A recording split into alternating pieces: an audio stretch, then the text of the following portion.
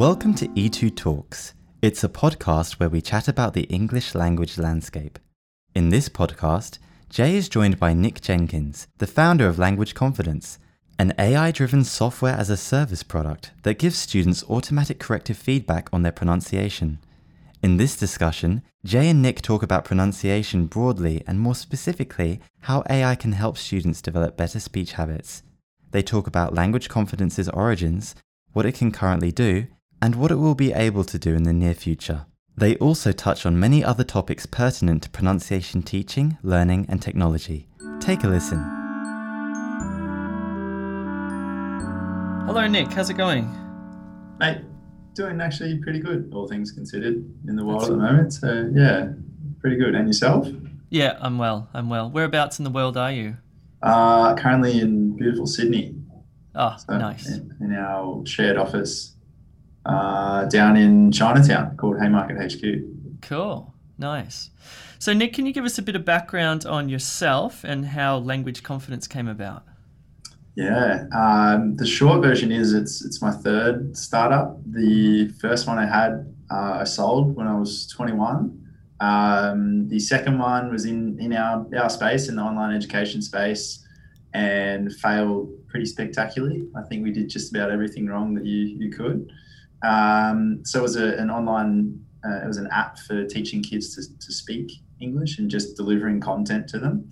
And that took us to China. So I spent nearly 3 years in China, and obviously when the business wound up, I needed something to do. So I was teaching English when I got my TESOL qualification. And when I was teaching, I had this idea. I was like, hey, you know, when looking at what we learned in the app space, looking at your Babbels and your Duolingos of the world, none of them really give students good quality feedback for their spoken input. We actually did a really great video where we compare us to some of the bigger names in the space like Rosetta Stone and Babbel and show how much more accurate the tech is that we built. So yeah, I wanted to be able to emulate what I could do as a teacher, but fully automate that so it improves the learning experience as a whole and really focus on spoken English. Nice, interesting. I find that even in the classroom, pronunciation's a neglected topic. One of the reasons is it's difficult if you have a classroom of 35 students to actually give individualized feedback for each student. It's basically impossible. If it's an hour-long class, that means students are getting 2 minutes from the teacher. So is that something you've thought about? Yeah, that's exactly what I wanted to do. So when I was teaching, I'd ask my students to say something, and as a human, individually, I could pick where they were going wrong and one-on-one say, okay, you went wrong here, here, and here. Listen to me, watch me. And then we'll try it again and try with different words, the same sounds, different content, different context, etc.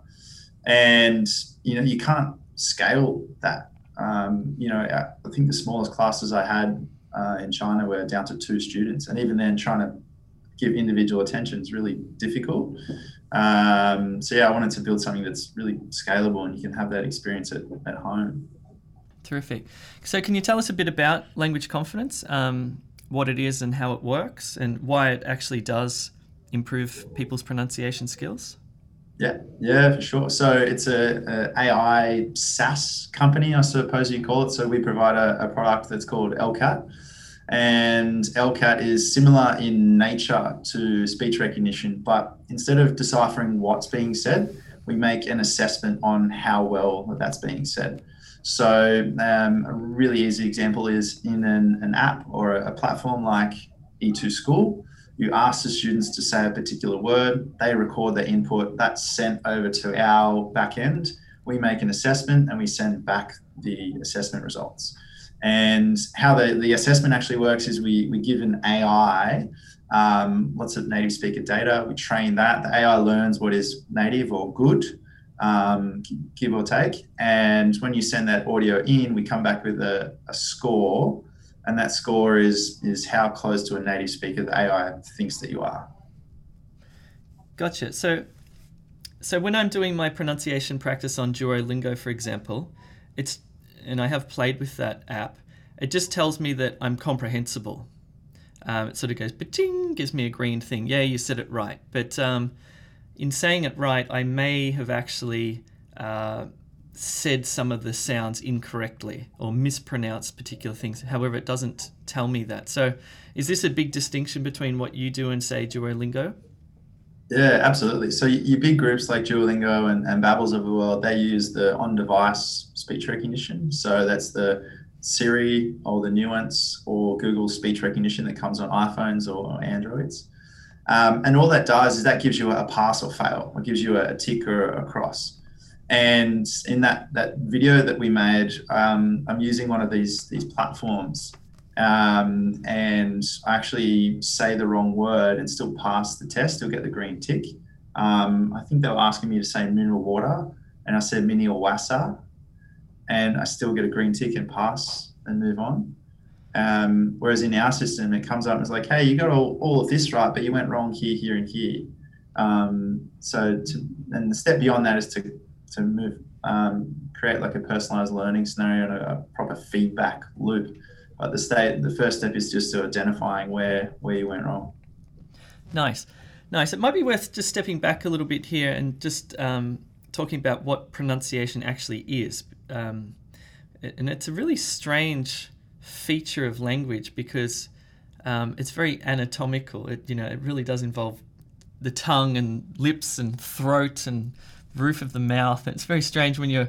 It's sort of there's a cognitive aspect to it, obviously, but it's very much a muscular and body parts thing, which is pretty strange. So my understanding of pronunciation is that I look at it as having three parts. One part is the sounds, the individual sounds, so the phonemes. So the vowel sounds, short vowels like a, e, I, o, long vowels, combined vowels like a, for example.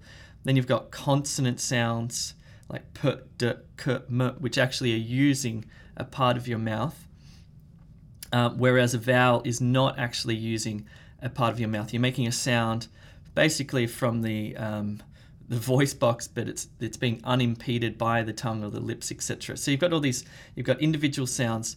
Then you've got consonant clusters, and one of the researchers we have here at E2 Language just did she looked into the literature actually at consonant clusters in English, and she was trying to find a corpus, or basically trying to find out what they are and how many consonant clusters there are in English.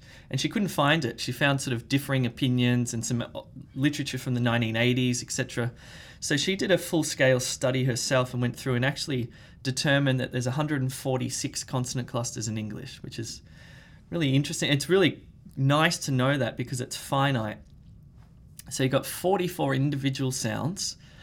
Then you've got 146 consonant clusters. Consonant clusters are where you've got two or more consonants that come together, like p and r to make pr, or s and l to make sl, as in slip, for example, which is very problematic, as you would have known in China.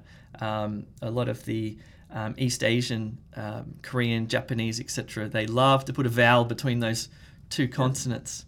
And then the third part of pronunciation is not so much the sounds that we're making, but the delivery of the speech in terms of the rhythm, the pausing, the connected speech, etc. So right now, where does language confidence help out with these aspects of pronunciation?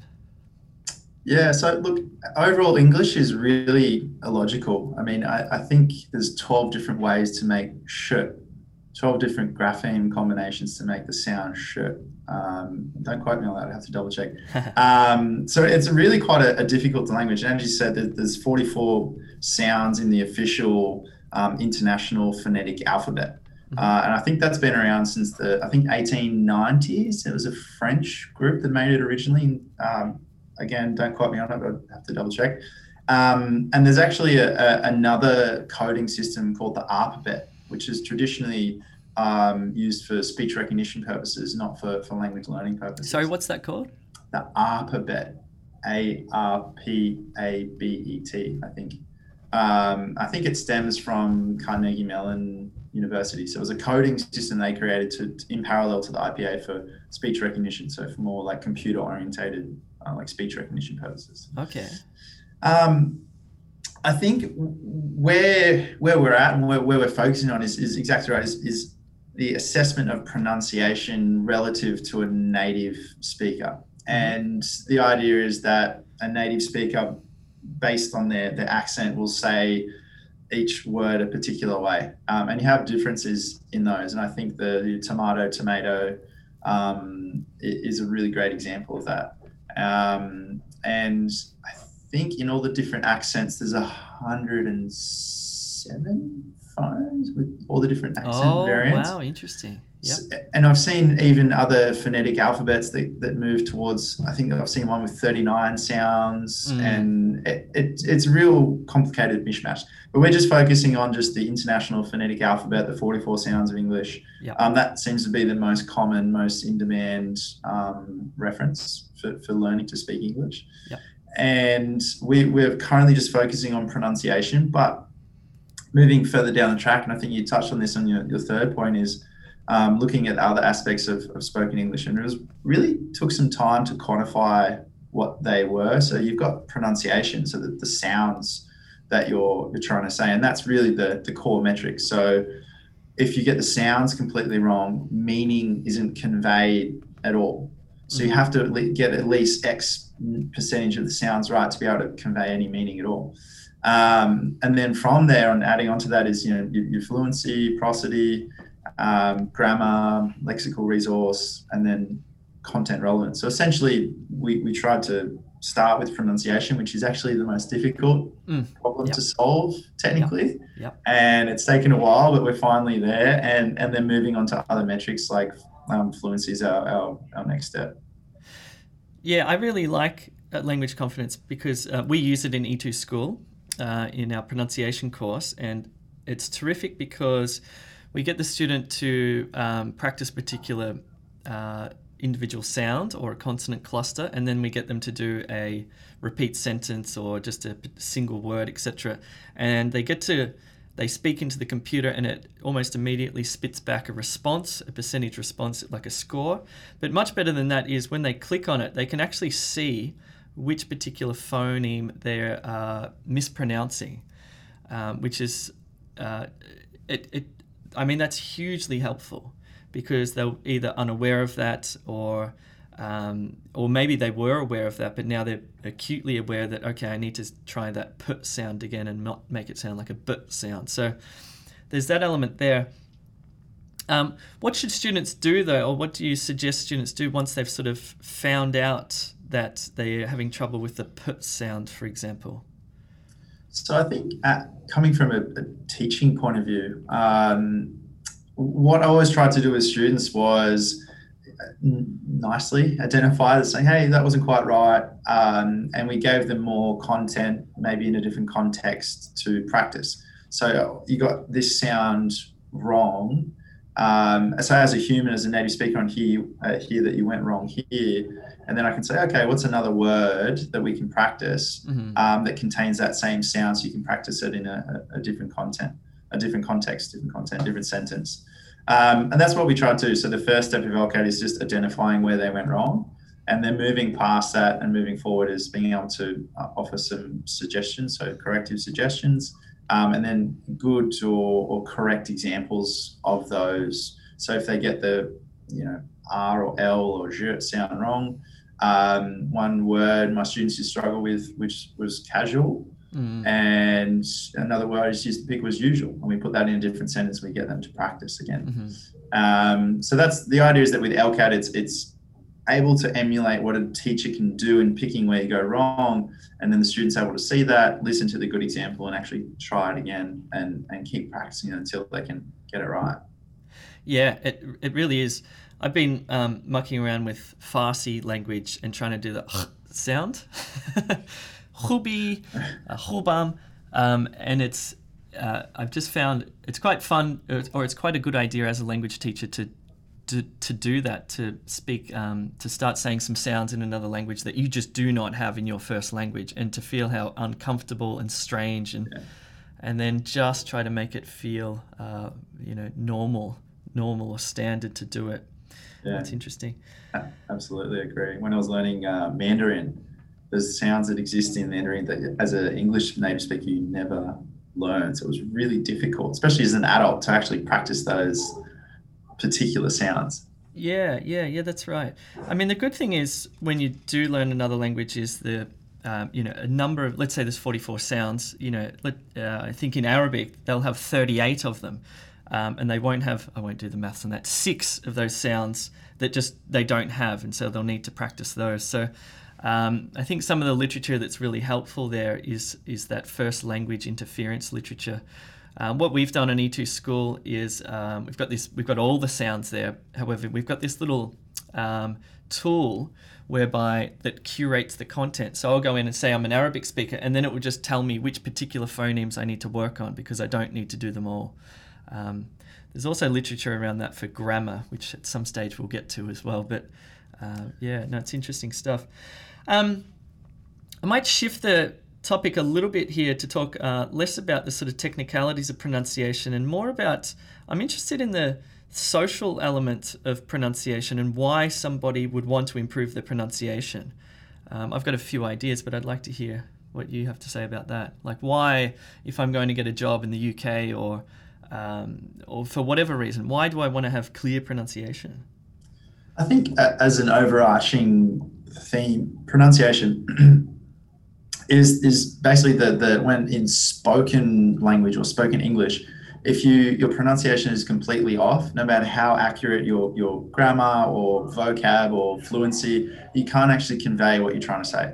So if your sounds are wrong, and I may be wrong academically here, but from my experience in teaching and learning other languages, if your pronunciation is wrong, you can't actually convey any meaning. Mm-hmm. And people learn to speak other languages for a whole wide range of reasons. I think obviously being a test prep group, you understand there's a massive market out there for people that want to take recognized tests like PTE, IELTS, TOEFL, etc. There's lots of people who want to do it for fun as well. They really enjoy learning languages, the polyglots of the world. And then there's people who want to do things like travel and travel to a different country and be able to say, where's the bathroom or how much does that cost? And those things that you learn that are really basic things, like when I first moved to China, I did speak Mandarin and I got horribly lost quite a few times. So it was really handy to be able to say, go straight, turn right, stop here. So yeah, there's really I think the academic one is a very large one, studying overseas for fun, for travel, things like that. And that's really the core of in spoken language of really conveying any meaning and being able to communicate with someone. That's it. Yeah, about being understood. So you mentioned before about graphemes and phonemes.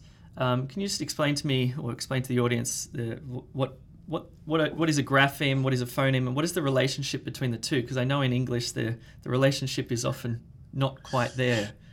Yeah. So, and again, I'm not a linguist or a phonetician, but I'm a sort of a technology background. But English itself is made up of a mishmash of a range of different languages: Latin, German, French, all the above. And so graphemes is our alphabet, the 26-letter alphabet, and phonemes is the sounds and the phonetic alphabet. But the obviously 26 letters, 44 sounds, they're not going to match up. Mm-hmm. And I think an example that I mentioned before was that you can make sh sound in 12 different ways in English. So 12 different grapheme combinations make the sh sound one sound. So it's not just SH? No. Right. Okay. Gotcha. There's SS and there's ZH and there's TI and CH. TI. Yeah.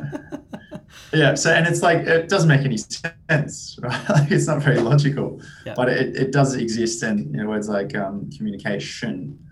So gotcha. It's a tough language. So that's the relation. They don't line up, but there are sort of more general rules that account for most of the cases, but there's not one clear rule for all of them. I think that's extremely frustrating for people who are studying in their country like China or South Korea. Is they learn like textbook English. This is what I taught in South Korea for a couple of years, and I've got to say the Korean language is fascinating because they actually have I think they call it like perfect orthography, which means that like the spelling sound relationship is basically 1-to-1. There's no exceptions. Yeah. But as you say in English, the spelling sound relationship is radically different because communication, TI. And what happens with Korean students is they learn these texts and they learn the grammar, etc. Then they'll land in Australia or in the US, and all of a sudden they're just like, what's everybody saying? I've been studying English for 12 years and I can't understand anybody, and there's this crazy things like, one of the things we do in English is what you want to do this weekend, what do you want to do, so these crazy sorts of blends and whatnot. And that proves a real technical problem as well. Like right. We had some real issues when you can join two sounds that are the same. So if you say after the show we, as a native speaker, you say after the show we, you concatenate and join that word sound. Yep. And the AI looks for the two sounds because it's based on our dictionary or lexicon. It says, hey, there's two sounds. And even though you get a good score for one of the sounds, it'll score you lower for the second sound, even though as a native speaker, you just joined it all together. Yep. So it actually creates a lot of technical problems, even when you've got a native speaker speaking, to try and get this all right from and from a product and accuracy point of view. Whoa, yeah, it's really messy, isn't it? Like even the question, how are you? We don't say that. We say, how are you, right? Yeah. So you have to then train the machine to recognize that. I think the rule is there that if there's a vowel sound followed by a consonant sound or something gets joined together or moved, so your machine recognizes these little rules. Yeah, so we had to, when we first released the product, we had all kinds of issues. Obviously when you first launch, our service crashed. Actually, we had so much usage with a group in Korea. Our service crashed, and sort of the infrastructure out. And then from a content accuracy point of view, being able to assess sentences like after the show we and how are you. And it's mainly a data problem to solve. Right. But then you also have to be clever with the way that you actually set up the I suppose the dictionary or the lexicon to make it all work nicely together. Gotcha. Okay, I'm just trying to imagine how the system's programmed. So, because there are rules there, and one of the rules is, sometimes we add a sound as well. We add sounds, we delete sounds. I think they call them elisions and deletions technically. Wow. So you have to program the system, and it's just not as simple as pumping in a dictionary and saying this is how it all sounds. So who actually programmed all this, and how did that come about? So originally, when I started this, I was living in China. I was teaching. I hadn't spoken to my parents. This is a few years ago now. I hadn't spoken to my parents for about 3 or 4 months when they said, hey, we want you to go and get a normal job and go back to uni and things like that. Right, yep. And I put together a list of researchers around the world that had skills in particular areas. So AI, deep neural networks, computational linguistics. And I literally picked up the phone and started calling them and saying, hey, I want to build this. Can you help me? Nice. And I found a lot of help at MIT. So we found a few young, pretty switched on guys over there to advise us. And we found a team to actually build the product. Wow. And it took a long time to go from, I think our first working demo was 5 sentences. Mm-hmm. And then the jump from 5 sentences that worked accurately to a product where we could scale it millions and millions of times for like millions and millions of users, and then also make it accurate for a wide range of content was such a big gap. It actually took us quite a while, but on a nice sort of upward trajectory at the moment. I think we just hit 20 million API calls in production, which is really cool. Nice. And then also looking at our own automated English test and things like that. So it's all started with a list and lots of LinkedIn messages, lots of cold phone calls. Quite a few people hung up on me, but it's all part of it, right? Wow, man, that's amazing. So then they had to collaborate with each other. It's like, so you sort of pulled a team of researchers together. Yeah. We put a team and found some really great programmers over here as well in Sydney, studying things like maths and physics, places like UNSW to pull it all together and get it up and running, and from an idea to actually working and being a real product. Far out. That's amazing. I actually didn't know that part of the story. That's cool. And so you said you've had 20 million API calls. So that means that 20 million students have clicked the button, spoken into the computer, and gotten feedback. That's insane, man. Because if you think about how many teachers it would require to give 20 million verbal pieces of feedback to a student, it's like it's unthinkable, right? Yeah, it's really cool actually. We hit 10 million really quickly because obviously through COVID things were pretty busy. But yeah, we hit 20 million just recently, and yeah, I mean it's really exciting that we're actually having an impact on helping students learn, doing it well, making it scalable. There's definitely a social aspect to the business. I think that what we're doing is a net benefit to society and education, so it makes me really excited and really happy. It's sort of very fulfilling. Yeah, I agree. I think there is definitely a net benefit to society. It's interesting, we live in times where people are very conscious about different sort of different forms of discrimination. And I think we're doing well in progressing society and whatnot. But one form of discrimination that I think is overlooked is accents. People are extremely discriminatory based on accent. I read something somewhere, it was like a magazine article, and it was like, which is the most preferred form of English, the English language, and which is the worst form. And this is kind of terrible research, but they were saying that male British accents are the most favoured forms of spoken English, and the worst was male Vietnamese speakers speaking English because of their first language interference and how different Vietnamese pronunciation is, that people dislike that. They dislike Vietnamese spoken English, if that makes sense.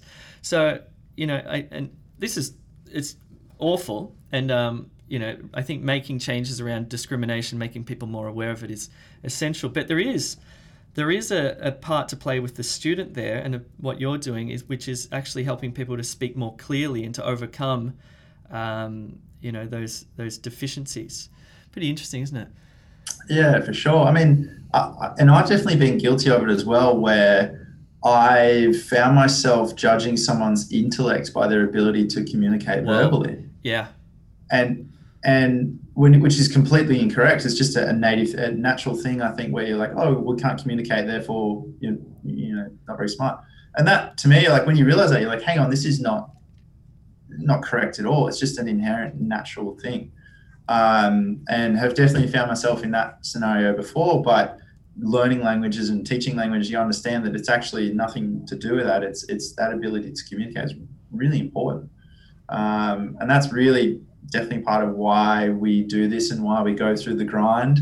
That is a startup, and the roller coaster ride of all this is that giving. I mean, my vision for the where this goes in 10 years is any student anywhere in the world on a smartphone can have a fully open-ended, automated language lesson with an AI tutor. That's really where I see the vision for this. And that takes away a lot of that prejudice against, and opens a lot of doors for those learners as well that can't pay $50, $60 an hour for a teacher. Yeah. Is they can pay $5 a month for a really high quality lesson on a phone. It's really scalable. So are you going to move into or look at interactivity? Because right now, and this is a limitation of some English language tests out there as well, is that there's no interactivity involved in the assessment of their speaking. They read aloud or they repeat a sentence or describe an image, etc. I think there's limitations involved in English language tests that actually have interactivity because of the nature of the interlocutor. But can you talk to me about how language confidence might get there with interactivity? Yeah, so one of the big technical problems that we faced originally was how do we make this, on top of making this product scalable in terms of the infrastructure, how do we make this product able to assess a wide range of content? And this took a long time to figure out how we make the product able to assess a very, very wide range of content. And what we did is we ran experiments and we figured out for each word how much data or sets of data that we needed to make the AI accurate. And then we extrapolated that information and made it accurate for the 10,000 most common words in English and any combination thereof. So at the moment, you can just type in the text, speak, and get your assessment result back. But obviously, that's still a closed-end scenario. From a testing and from a learning point of view, it's so incredibly important to have open-ended, creative questions and feedback and answers, So the next step for us, and we've had a lot of interest in this, is actually having the open-ended assessments. Gotcha. We know we can do the assessment of the content once we know what it is. But what we need to do is first be able to recognize what that is. So we actually have a demo on our website where you can just talk and then we do the assessment. So you can have a more creative, open-ended response to that. Obviously, there's limitations with that as a product. So, using the speech recognition deciphers what's being said, then we make the assessment on how well it's said. All of that is based on how accurate the recognition is from the very first step. So if you have an earlier learner or someone with a heavy accent, even the best ASR in the world isn't going to give you back an accurate reading on their what they've actually are trying to say.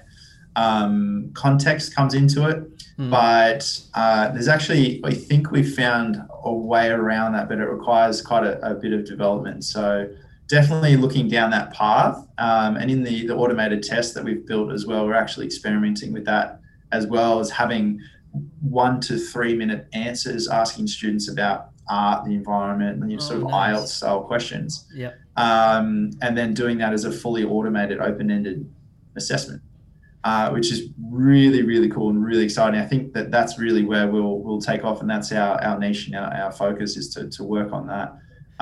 Because as you said, from a testing point of view and from a learning point of view, it's really important to have that, not as a read the text or read the sentence, repeat the word. That's can only assess so much, but to really get a good gauge of someone's language ability and to help them learn is to have that open-ended dialogue with them. Yeah, nice. Yes. Yeah, that's huge. So the issue with open-ended responses then is really content. Is that correct? Ironically, all the other metrics, so fluency and prosody, are content agnostic, so you don't need to know what's being said. But for pronunciation, so the sounds, you need to know what the user is trying to say, and then you can make the assessment on how well it's said. So is this how it works? So let's say I'm describing a picture of the Eiffel Tower. And so I'm saying sentences and then it's transcribing them into words like a transcription service for like voice typing, for example. Actually, I have no idea how the hell it works. How does it work? So you use speech recognition to decipher what's being said as the first step. Yep. And that gives you the text. And once you've got the text, so you send that with the audio to our API and we make the assessment and send back that result. Okay, so it'd be looking at the sounds, so it'd be taking it through your pronunciation evaluation software, but then the words as well, it'd be making a sort of semantic map and saying, yes, he's talking about whatever I say about the Eiffel Tower, and then giving me a score for content as well. And possibly even grammar. It gets really... Yeah, that's exactly the plan. Is to have six core metrics, and it's sort of the way that we could take how you convey meaning and actually quantify that and put it into buckets, essentially compartmentalize it. We've got pronunciation, prosody, fluency, grammar, vocab or lexical resource, and then content relevance.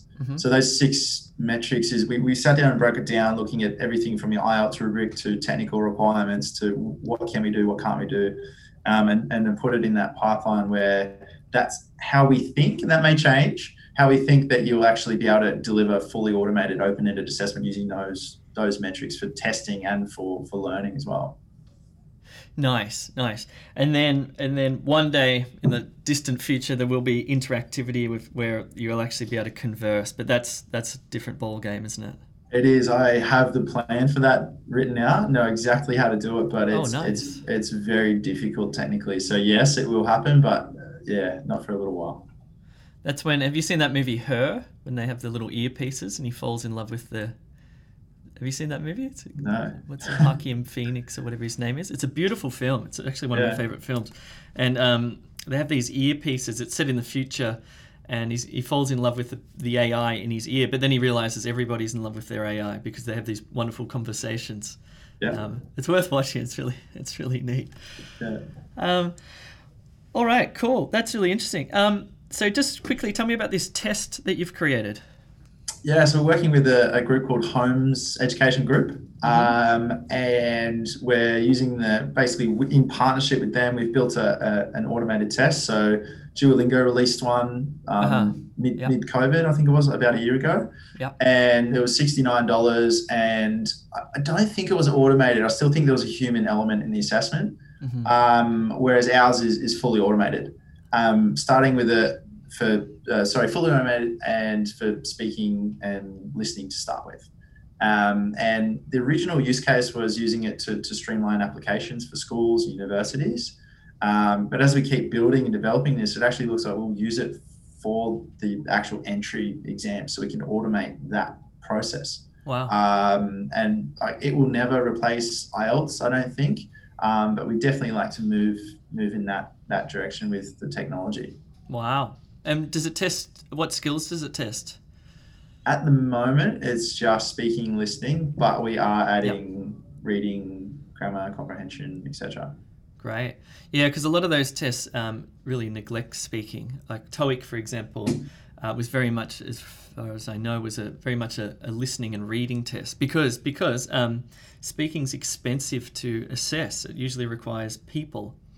I know we have to, at E2 Language, we mark a lot of writing and speaking assessments, and we're still using human raters because for that level of complexity, like an IELTS essay, we haven't found any AI that would satisfy the students, and the students really need to be satisfied because they want very high level feedback and explanations, etc. So yeah, it's an amazing market. If you got in there and cracked that one, that would be really something else.